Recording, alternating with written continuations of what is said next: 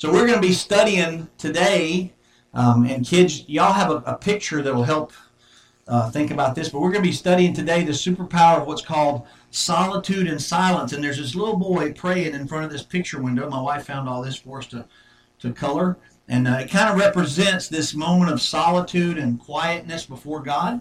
And so this picture right here, if you color it first, kids, it'll be right along with what Pastor Stan's going to talk to your parents about. On our fifth Sundays, we want our kids to be part of this so they can learn how big church works and see adults, see you worshiping and see you singing and see you listening to the Word of God.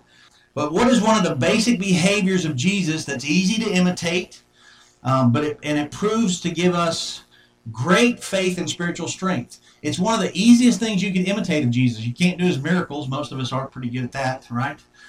Nobody here I know is going to walk on water. I don't know if you ever tried, but it doesn't work very well, right? You probably don't just walk through the hospital just healing people left and right, although we'd love to be able to do that. That doesn't work. He had all these other gifts. He could teach in a way that when people heard him teach, they're like, man, nobody's ever taught like that before. He's greater than the greatest teacher, right? So probably not going to have that gift or that discipline. And he had this gift of prayer. He had fellowship prayer. By the way, next week we're going to have a guest come in and talk to you about prayer in a way that hopefully you've not heard and help strengthen your prayer life as a superpower. He could read the Word very clearly. He several times opened up the Word and expounded it really magnificently. But solitude was something that Jesus practiced often in his personal life on earth as fully God and fully man, us. He practiced solitude. And I think is a discipline that's fast fading away. Our culture is just running so doggone fast. It's so hard to find these moments of solitude. Let me just take you to some scriptures in the Old Testament. This is not a complicated lesson today because it's about being still and quiet and listening to God, right? Being still and quiet and listening to God. So it won't be hard to explain that to you. Zephaniah, you're never going to find that, so I'm going to just let you see it on the screen. Zephaniah 1 verse 7 says, be silent before the Lord God. Be silent before God. Habakkuk 2:20, the Lord is in his holy temple. Let all the earth be silent before him. The Lord is in his holy temple. I love how Peterson in the Message, how he did this, sort of put it in his own paraphrase. But oh, he says, God is in his holy temple. Quiet, everyone. A holy silence is here. Then he says, listen. Listen in the silence. That's a big part of what true solitude is to listen in the silence. And we'll talk about that as we go. And then, of course, Psalm 46, verse 10. Be still and know that I am God. I will be exalted among the nations. I will be exalted in the earth. The Lord of hosts is with us. The God of Jacob is our fortress. So be still and know. Brother Al's not here today, but usually when I quote this verse, he mumbles to himself right there, and I hear him say it, because his personal translation verse is, shut up. Shut up and know that I am God. And there's a lot of truth to that, because some of the Hebrew words there have the concept of quieting everything, including your tongue. Just holding everything still so that you can know that God exists. We can actually practice some of the disciplines of Jesus in order to become more like him. Everybody in this room that knows Christ as your Savior, every one of us is supposed to be more like Jesus tomorrow than you were yesterday. Every one of us. Somehow we're supposed to be growing into the image of Christ and looking more and more like him in how we respond to people and how we respond to troubles and how we respond to conflict or insult or whatever. We're supposed to be more like him. And one of the disciplines that we can practice to become more like him is his practice of solitude for the sake of spiritual health. And it's one of those very important things that we often kind of overlook and don't get taught on very much. I look back at my notes, and it's been 2006 was the last time I mentioned it as a theme of a main point. But one of the things I want us to do today is kind of learn how to practice it, but look at some examples of it in Scripture. Solitude and silences. We're just going to talk about the exactly what it is. Okay, so let's talk about what is solitude and silence, and it's a discipline that's about abstinence. Okay, it's about abstaining from sounds. Now, not all sounds, because if you go out in nature, not like you can quiet nature, right? Those of us that are looking forward to it in a few months, we'll get to sit in some deer stands and just watch the world go by quietly for a little while.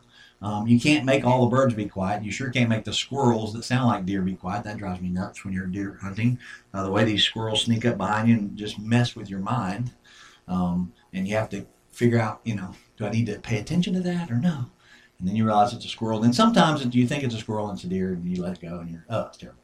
But you can't quiet nature. And actually, I think part of what God means in the call of Scripture for us to go to a quiet place, sometimes I think He means to get away from here and get out into nature, get into the quietness of His creation, and let that be a part of it. And I know I skipped over Psalm, was it 5?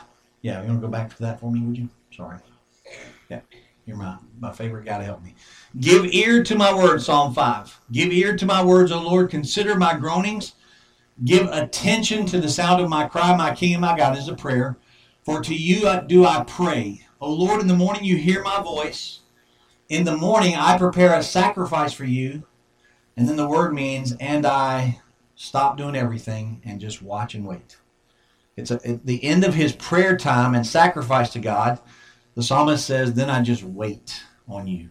And I'm still, it means still and quiet. I'm just still and I'm quiet. And I believe that we can practice those. And I think when we do, we will greatly influence other people.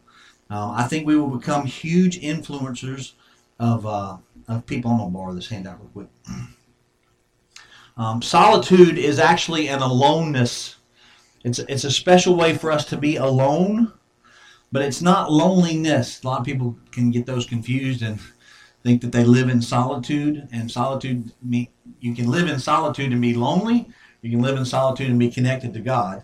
And solitude has to do with an aloneness that's actually planned. It's an aloneness that you mean to have for your purpose of spiritual growth. And you intentionalize your aloneness time. Set aside some time to just be quiet and alone with God. Quiet and alone with your own thoughts at times. And then solitude and silences are disciplines about abstinence. About abstinence of sound. Like stop letting sound influence you. How many... I know the answer to this because I'm 1,000% this way. The minute you're in your car, the music's on, or podcast, whatever you listen to, the minute you're at home, the TV's come on, or the radio, whatever. I mean, sound is just all the time. I mean, you do that just constantly, right? You're just constantly letting things play in our heads. When I study now, I've gotten in a habit over the years that when I study, I have music playing in the background. A lot of times it's just movie tracks that I love to hear.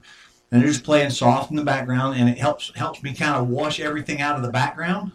But it's a lot of sound happening while I'm concentrating or trying to concentrate. And so abstinence of sound means literally putting sounds aside and laying down everything for the purpose of getting kind of quiet. Now there's a bunch of examples. The examples in the scriptures go all the way from Moses is a great example. He was 40 years in Egypt. And then he had that situation where he murdered the guy and he had to flee. But when he fled, he went into the wilderness for 40 years and he becomes a shepherd in the wilderness. You think there's a whole lot of people out in the wilderness shepherding sheep in the wilderness, in the desert? You think a whole lot of shepherds are out there? Is this big crowd? Nope. He's wandering around all by himself with sheep. All by himself with sheep. And so Moses is a good example of that. Elijah is a great example. A great example, and if you have your Bibles, I'd love for you to turn to 1 Kings 19. The great prophet Elijah found these days of solitude in the mountain while he's waiting to meet with God, and he's going to be strengthened to take on this evil ruler named Jezebel. 1 Kings 19, verse 11, God said, "Go out and stand on the mount before the Lord, and behold, the Lord passed by, and a great strong wind tore the mountain and broke into pieces the rocks before the Lord. But the Lord was not in the wind." So he's on a mountain and the wind is so strong it's tearing rocks off of it.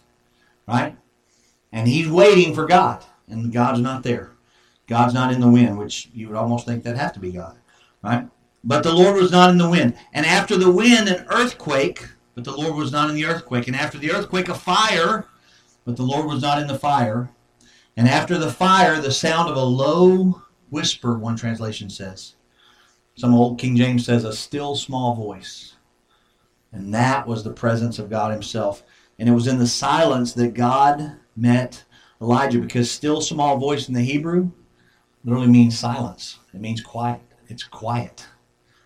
So if we live in a culture that's just jam-packed with lots of input into our ear gate and lots of noise that goes into our mind and our brains, if we're in an environment where that's just ramped up all the time, and God speaks typically in a silent, still small voice, how are we going to hear?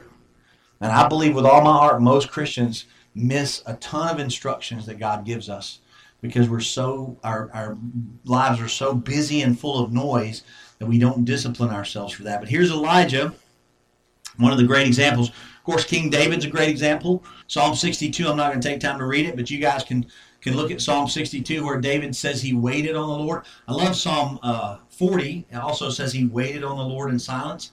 But he's all the time trusting in the silence of God to be the place where God instructs and helps him, and he just gets quiet before God. And of course, David, the man after God's own heart, so it's a great, great example of that. Jeremiah himself in the Lamentations talks about how he says in Lamentations 3:26, it is good to wait patiently. One translation says it this way: it's good to wait silently for the salvation of the Lord. To wait on God quietly, not all pacing around panicky. Where are you, Lord? What's happening? Why aren't you helping? Panicky. Jeremiah, and by the way, Lamentations is the book of lament where Jeremiah is lamenting all this tragedy that's become his people Israel, and his own life has become tragic.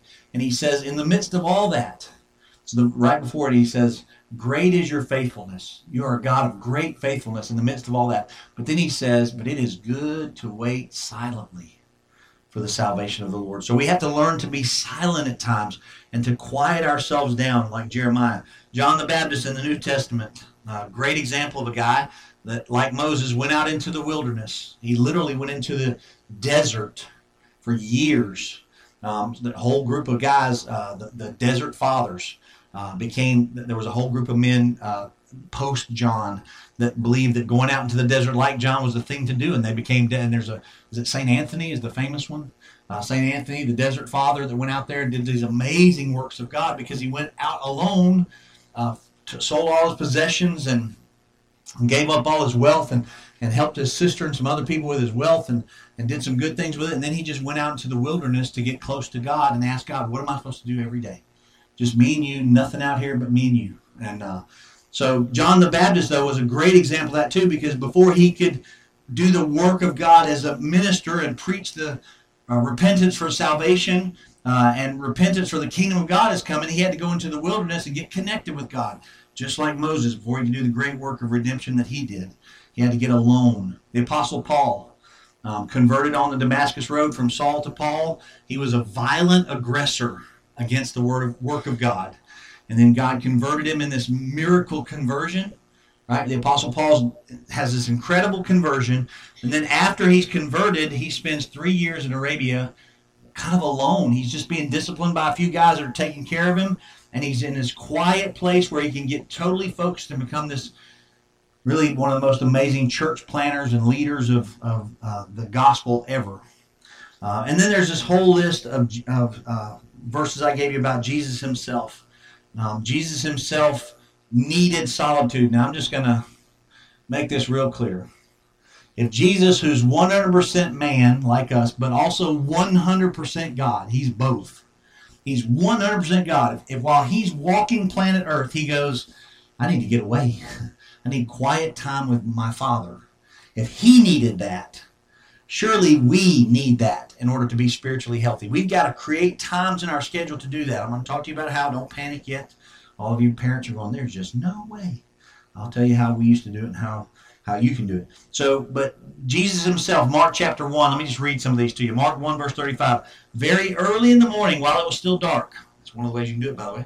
Jesus got up, left the house, and went to a solitary place where he prayed.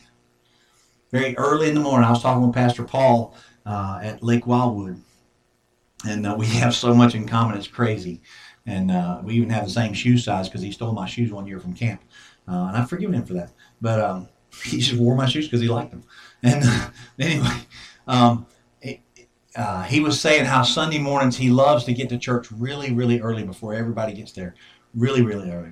5 o'clock, 6 o'clock in the morning kind of thing. And I'm like, oh, me too. Like, isn't that the greatest, just to be in the sanctuary where it's quiet and just following the sounds of the Lord through the building as you're unlocking and praying over all the pews and praying for your church that day and all that. And we just had this great conversation about the quietness of the sanctuary and how sometimes I just sit in the pew sometimes in here early in the morning and just listen and ask God, just talk to me today. Will you just talk and I'll be quiet? It's really amazing, and we were kind of sharing some of that. But it has to be early. We have to get here before you do. Luke chapter 4, verse 1, Jesus, full of the Holy Spirit, returned from the Jordan. Now, when he was at the Jordan, who was with him? Anybody? He was being baptized. John the Baptist was baptizing. Man, y'all know your Bibles. John the Baptist was baptizing him. So he's returned from the Jordan from his baptism, right? And he was led around by the Spirit into the wilderness. And Jesus went out into the desert for 40 days. And we have this whole thing about, poor Jesus out there fasting and suffering and hunger. Because when it finishes, it says he was hungry. Well, duh, right? But what happens at the end of his solitude in the wilderness? What happens? Satan comes after him. It's a really terrible time to tell us how stupid Satan can be. It's a terrible time to attack somebody after they've had a ton of solitude with God. Because Jesus is so strong, he just quotes one scripture after another and puts every bit of the temptation away. And I believe it's because he wasn't weak, it was because he was strong. He'd spent time in solitude. So if Jesus has to spend time in solitude, we should do the same thing. There's a ton of other verses. Jesus went into solitude himself just a little time before, just a little bit before he picked all the disciples. And I believe it was to let the Lord give him instruction as to which of these knotheads are supposed to be the guys. I mean, there's a whole bunch of dumb people out here. Let me pick the right 12 dumb guys, right? And so he went into solitude just prior to that. And I think it's important that you understand that the time of solitude is actually a huge benefit. It's a huge benefit to you. It may be one that we're neglecting. When I was in Romania, we met a guy named Fede Bacci. And that's him reading his Bible, sitting in. He's sitting on a log there in one of our little camp sessions, and he's gonna share the word with us. And Fede Bacci's with the Lord now, but he was tortured for his faith for 18 years because he lived in the time that Ceausescu was the ruler of Romania, and people that preached the gospel, Ceausescu's wife especially, hated Christianity, and so anybody that preached the true gospel. They just started torturing. They literally bulldozed their church down if they could, and lots of other terrible things. Well, he was arrested for years. They would arrest him on Sunday afternoon after he preached, for preaching the gospel, and they would lock him up in a jail just down the street from the church, put him in a local jail. They would mistreat him and not feed him well and beat him and torture him and say, "Now don't do it this Sunday." And he'd go back and preach a better message every single week. It was getting better and better and better. And I remember talking to him through translators at the camp about all that, and he said, he literally put his hands on my shoulders. He goes, "You're a pastor in the United States?" I said, "Yes." He goes, "Oh, I feel so sorry for you." And he's always being funny. I said, "Really?" And he goes, "Yeah." He goes, "You probably have to visit people, and you have to go to the hospitals, and you have to help people with stuff. You have to counsel people during the week." And he goes, "Your week's really busy. And then there's probably stuff you have to care for around the church. You got to go take care of stuff at the church. Yeah. You have to go do all this stuff." He goes, "If you could just live in a country like mine where they arrest you and put you in jail." He goes, "They thought by putting me in jail, they were hindering the gospel." And he said, actually what they were doing was strengthening my resolve of my faith. They were actually helping me live in solitude. He said, like the old saints that went out into the desert, they were helping me live in solitude so I could be stronger. He said, all I had to do was make sure that when they released me on Sunday morning to go back to church, I had to memorize my next passage. And he goes, I'd memorize the next Bible verse I'm going to preach in my head. I'd memorize it that morning. Preach the last one I had memorized with great power, by the way. I preached that. And then when I got arrested again, I knew they were coming to get me. They'd take me back to jail. I've got this verse in my head. I can spend my whole week in solitude meditating on the Word of God. And by the way, he goes, and they made me fast. So he's like, God was just helping me get stronger and stronger. And he's like, I just feel so sorry for you that you don't have that. I'm like, well, maybe one day. Maybe one day they'll start arresting us after we preach the gospel. I don't know. You know, where our country's going, who knows? It might happen. But it's interesting because he understood, like Jesus, that going into the wilderness through that hard time was actually a strengthening. It wasn't a weakening of us.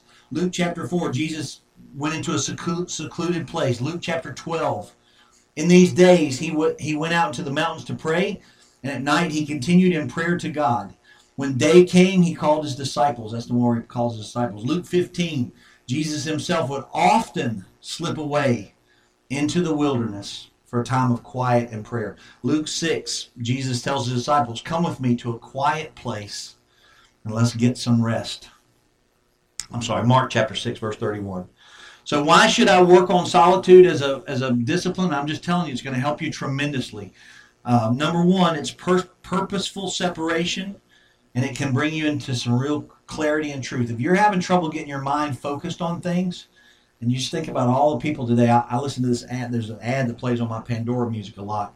When I'm cutting grass, I got my Pandora in my ear, and there's an ad that plays about you may have adult ADHD. You may be, are you having a hard time concentrating? Are you having a hard time, concentrating at work, concentrating at home? Do noises distract you and all this? And they just keep talking about you may have ADHD. And I'm like, well, you might, but you also might just need some solitude. You might need to get away, because part of what solitude as a discipline does, as a superpower, it can bring clarity and truth into your life.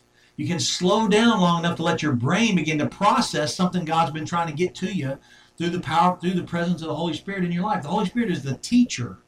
He's your teacher in your brain. And he wants to teach you, but if your brain's too busy doing whatever it's doing, and you're running 100 miles an hour in your life, and you're not taking time to pull back and slow down just for a few minutes a week, a few minutes a day if you can, and a big block of time somewhere along the way, then you're not going to hear that truth. By the way, this is not Bible study. I'm not talking about you should have quiet time where you study your Bible, and you should have inductive study time like I've taught you. You should really, at some point during the month, sit down and punch through a passage really hard and get some strong study in. But it's also not just a lengthy prayer time. A lot of people think of solitude as a lengthy prayer time. Prayer means you're talking, right? I'm saying not talking at all. I'm saying being silent before God. It's very important. And just think about, when's the last time you've had a time alone with God quietly. The idea is to take time and fellowship with God and listen to his still small voice. Dallas Willard, with the Lord now, great scholar of my generation that wrote just so many great books. He says hurry is the great enemy of our spiritual life. And he talks about this, but we get digitally distracted, and urban life is one of the biggest deterrents to spiritual health, because you're digitally distracted all the time. And especially now, we carry a computer. Used to, the computer was in your office, and you go to it and sit down and, pull up the computer and figure out what's going on with your email or your, anybody trying to get information to you or what you need to study. Well, now we carry the computer in our pockets. Your computer's never not with you. And I mean, people are just walking around with it all the time, right? So we're digitally distracted all the time, and it's not healthy to not be able to put that down. And I'm going to say this to you, real important. God's voice is not going to compete with a lot of other things that have high volume. His voice is soft. It's actually, the Hebrew word is silent. And God's voice is not going to compete with all those voices. So if you can't figure out a way to silence those and give God's voice priority, there's going to be a challenge for you to actually hear God speak to you a lot. And I think a lot of Christians don't hear God as much as they should because of that. That's why it says, be still and know. One translation says, stop striving, stop moving. Know that he is God. And we need to have solitude for the purpose of reflecting, purpose of refreshing, hearing from God, literally hearing what's in your own heart. God has help for you in silence. Listen to these things I wrote down. In my quietness with God, and I'm coming up to this season of life where, 4 or 5 times this year I'll get to go out and sit in a deer stand, and there's nothing like that quiet. That's the best of the best. But there also needs to be quiet times where you come just sit somewhere, whether it's in this sanctuary. And by the way, we'll be happy to let you sit in here sometime by yourself if you want to. We have property here that's great place just to park and sit. Turn everything off and let this place be that. But God has help for you in that silence. God has strength for you in silence. God has courage for you in silence. God has hope for you in silence. God has love and grace for you in the silence. We must discipline ourselves to live with silence in our lives. We have to discipline ourselves to do that. Don Whitney, in one of his books, says one of the costs of technological advancement is a greater temptation to avoid quietness. So let me just give you a couple of how-tos. Finding solitude. All right, here's a couple of things that will help you. Number one, you need to schedule a time and a place to do it. If you don't write it on a schedule, it's not going to happen. Those of you that are married or have families, you have to tell the family what your schedule is, especially if your schedule is to go have a quiet place and a quiet time. And you just need to schedule it. Number two, and I'll tell you more about that in a minute. Number two, you need to turn off your electronics. I've had to practice this in my personal devotion life. We talked about this I talked with some pastors, young pastors at the conference we were at. We were asking each other for advice on things, and I said, when I get to have study time with the Lord and try to really get focused on a good devotional that I'm reading, a passage that I'm reading, my brain immediately kicks into, and even when I have a prayer time, my brain will kick into all the stuff. I'm a task person, so my brain starts doing a to-do list as fast as it can go. Did you take care of this? Have you changed the oil in the truck, or have you changed the oil in the lawnmowers? Did you talk to that guy about cutting his grass? Have you, when you talk to Al, did you make sure he doesn't need something at the hospital? What time are you going to go see him? My brain just starts fast it'll go. It's an activity scheduling. It's a to-do. My brain does to-dos all the time, right? So when I try to focus on God and my brain goes into that gear, I have to literally put a piece of paper next to me and start scratching, writing stuff down.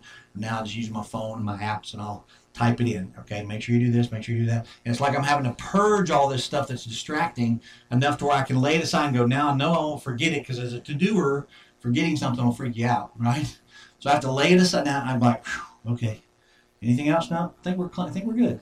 Now my brain can focus and I can get back to paying attention. So I have to work hard myself to get offline and turn off the electronics, but I have to keep a record so I know I'm not going to lose something. And then number three, part of solitude, this is the hardest thing in the world, by the way, to me. I know some of you are big. There's a great line from the movie Silverado, one of my favorite Westerns ever. If you haven't seen Silverado and you're a Western fan, you got to see Silverado. There's a great line in that where one of the characters goes, what do you want me to do? And the sheriff goes, we don't want you to do anything, just nothing. He goes, I'm a big fan of doing nothing. And that's a great line. But I'm not built that way. I'm a doer. It drives me nuts to sit and do nothing. I'm not real good at just sitting, but part of solitude is that. Literally, number three is do nothing, and don't try to make things happen. Don't try to make God talk to you or you talk to God. Don't try to entertain yourself. That's something that we do a lot in our heads. You start humming or whistling or, something's going on. It's like, hey, I got all this activity going on. But stop trying to produce thoughts or envision some sort of spiritual wisdom. A part of solitude with God is to just relax and be in His presence. It's just to literally sit and be in His presence. As I've gotten older, and Annette's gotten younger in our marriage, as we've gotten older as a couple, we can just sit now. We don't have to just, jabber away or work on our schedules together. We can just literally be together. And it's part of that maturing relationship that says, I'm okay to just sit, right? I don't have to be active about anything, but intimacy with God that's described in Psalm chapter 1 is exactly that. It's to be in His presence, not having to talk at all. Or Him not talking to you, but just being there, knowing you're there. Be still and know. It's a knowing thing. So we just have to relax. And then number four, I'm going to encourage you with this, and then we'll get very specific in a minute. All right, push through the initial discomfort because quiet is very uncomfortable. I'm not going to take time to do it now, but if I just sat for 1 minute and didn't say a word and you just had to sit still, I know you've had services where something like that happened. There's just this dead silence for a minute. The minute feels like 8 minutes, like 10 minutes, like, will it, when people are holding hands and praying and go, all right, I'll pray last, but, and then the guy that's going to pray last waits forever. You're like waiting on somebody else to pray, and you go, nobody else can pray, man. Come on, pray. It's been quiet for so long. Come on, pray. You know what that feels like, don't you? Feels like, is he never going to pray? Right? So part of us is just to learn to go, all right, I've got to embrace this quiet and push through the discomfort and be patient so God can visit you with refreshing. And I promise you He will. Now, let me just throw in a little side note. It's not going to be on the handout at all. Let me throw in this side note about the voices you're going to hear when in the silence. There's multiple voices that come in silence. One, you're going to hear your voice often wants to push you back and try to bring you up, tell you to go play some music or something. You're going to hear your own head talking to you some, and you need to resist that to let it become quiet. And I just have to tell myself sometimes, stop, be quiet. I have to tell myself, right? Talk yourself into it, right? You're also, the enemy, Satan, loves to talk during quiet time sometime. Disobedient, he loves to talk during quiet time, and he wants to tempt you during that time, so you have to resist the devil. And I've actually said out loud before when I'm trying to get just solitude going, I'll just say, Satan, you have no place today. It's just me and God. You have no place in here. And I resist him, and he'll flee from you, James chapter 4 says. And then God can quiet your head if you'll ask him. So sometimes you just need to say, God, I need you to quiet my head and my heart. I need you to quiet this whole environment and let my soul rest in you. I like to say that to him a lot. God, I want my soul to rest in this minute. By the way, solitude, I'm not talking about for like an hour or two. I'm talking about for if you need 10 minutes. If you can start by doing 3 minutes of solitude, you'll find rest for your soul in that. We'll talk about that as we go. But it happens to me a lot in these quiet spaces where I have to listen for God's voice. So number 4, ask God to quiet your thing, and then ignore your voice or push your voice out, quiet it. Tell Satan to go away, and then listen for God's voice. But I want to tell you something. Sometimes God doesn't want to speak. He just wants to exist with you. He just wants to be in your presence. He doesn't have to talk. And if you don't think that's true, read. There's a bunch of places in Revelation where he's quiet, right? Before great things happen. But there's a bunch of places in the New Testament where Jesus was just quiet. When you'd think he would speak to an issue. And he was really quiet. There's times in the Old Testament when God is not giving information to Israel yet because it's not time. And he's just quiet with them. That's why Jeremiah says it is good to wait silently for the salvation of the Lord. We're going to wait on God. So listen for his voice in those quiet places. And here's the part the reason why I threw this in. Sometimes in that quiet time, God needs to point at stuff in you that's not okay. He needs to deal with impurities in you and pull the dross out of us. And so sometimes when you get into a quiet, intimate solitude with God, even a short one, he wants to point at something that's not attractive in you. And your brain won't let go of that unattractive thing. It's some attitude or some problem that you've got that you're wrestling with, and you've kind of spiritualized it maybe with everybody else, and it's a little more polished outside. But now that you're alone with God, it's just you and him. He's like, see, there's nobody else for me to. I'm not going to embarrass you with anybody, so I'm just going to make sure you're aware of this. And he'll. So the voice you hear will be the Holy Spirit, convicting you of something. And I want to tell you, those are complex, right? Because it's a quiet time that you're trying to get along with God, and he's pointing at something that's not attractive. But I think it's healthy. I think it's actually one of those beautiful places, where he can purify and help us. Maybe an inner conflict you're having with yourself or somebody else. Maybe something you believe about yourself that's not true. It could be a hidden sin that you have that nobody else knows about. It could be a really bad idea. I've had some really bad ideas, and the Lord's had to go, all right, while we're still in quiet, don't be stupid. Just kind of how it feels to me when he says that. And he loves me to say that. And it's not condemnation, but he's correcting you for your betterment. He's wanting you to feel stronger. Dallas Willard, in one of his books on discipline, says we can only survive solitude if we cling to Christ while we're in there, right? So we cling to him. So let me give you real quick 7 benefits of silence. These are all scripturally based. I put the verses with them so you can track with them. If you write these verses down beside them, you can study these later. Number 1, you'll have a greater ability to hear God's will and his blessing for you. Matthew chapter 5, verse 8. Part of the Beatitudes, you will hear his blessings for you. Number 2, you can get closer to God. Draw near to me, James 4, and I will draw near to you. And if your solitude is not to run away from somebody or things, and ladies, especially you with children, you can't run away from your children into solitude. That's all about you, and you might need quiet time like that too, by the way. Those are important quiet times, mamas. All right? I remember my wife homeschooling our kids, even three little stair steps all together. And me coming home sometimes, she's like, I just can't take it anymore. She goes, they're all yours. And she's in the car. I pull up, and we have one car. I pull up in the car. Cody knows how this feels. Pull up in the car, and she's in the car and gone. I'm like, okay, all the kids are mine now. Here we go. Right? You actually know, y'all know how that feels. Right? Now, there's a need for that, for her to get that space away. But that's not a solitude with God. That's a, I can't take my family for a little while. I need a little sanity to happen. Right? So that's not what we're talking about. But there is a time when you can get closer to God if you'll turn to Him and come into His presence and get real close to Him into His presence. Number 3, it nourishes your soul. Man, Isaiah talks about this, about nourishing your very soul when you're in His presence and you're just quiet with Him. Silence, according to Habakkuk, we read it earlier today, expresses worship to God. And it also expresses faith in God. Psalm 62, David has this beautiful prayer where he expresses faith in God through that. Silence also is a spiritual refreshment, number 6. It's spiritual refreshment for you. It's going to refresh you and help you.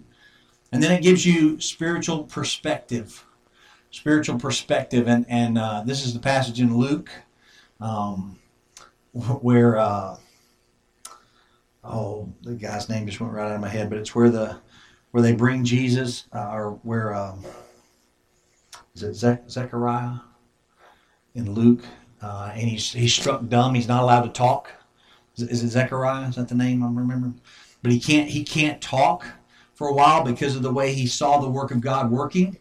And he didn't believe it at first. And then God said, you're going to be dumb, silent for a while. And why am you going to do that? So you can get a perspective on God's work. And then later, of course, he has this great praise of God bringing John the Baptist into the world. So really phenomenal ways that God can work in us. So let me give you a couple of suggestions. You can just write these down maybe on the back of your handout. Just 5 little suggestions. Number 1, you need to start with minutes, not hours.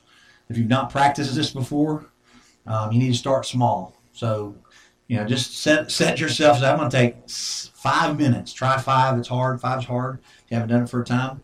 And you can work up to longer periods. You might have to start at 2 or 3. You have to trade off responsibilities. This is where the spouses help each other, or just your accountability friends. You have to trade off responsibilities. If you have a young family, you're going to have to say, hey, I'm going to schedule my quiet slot for this. You schedule yours for this, and we're going to trade those responsibilities out. I'll take care of the kids while you get yours. You take care of the kids while I get mine. And then you have to set a goal.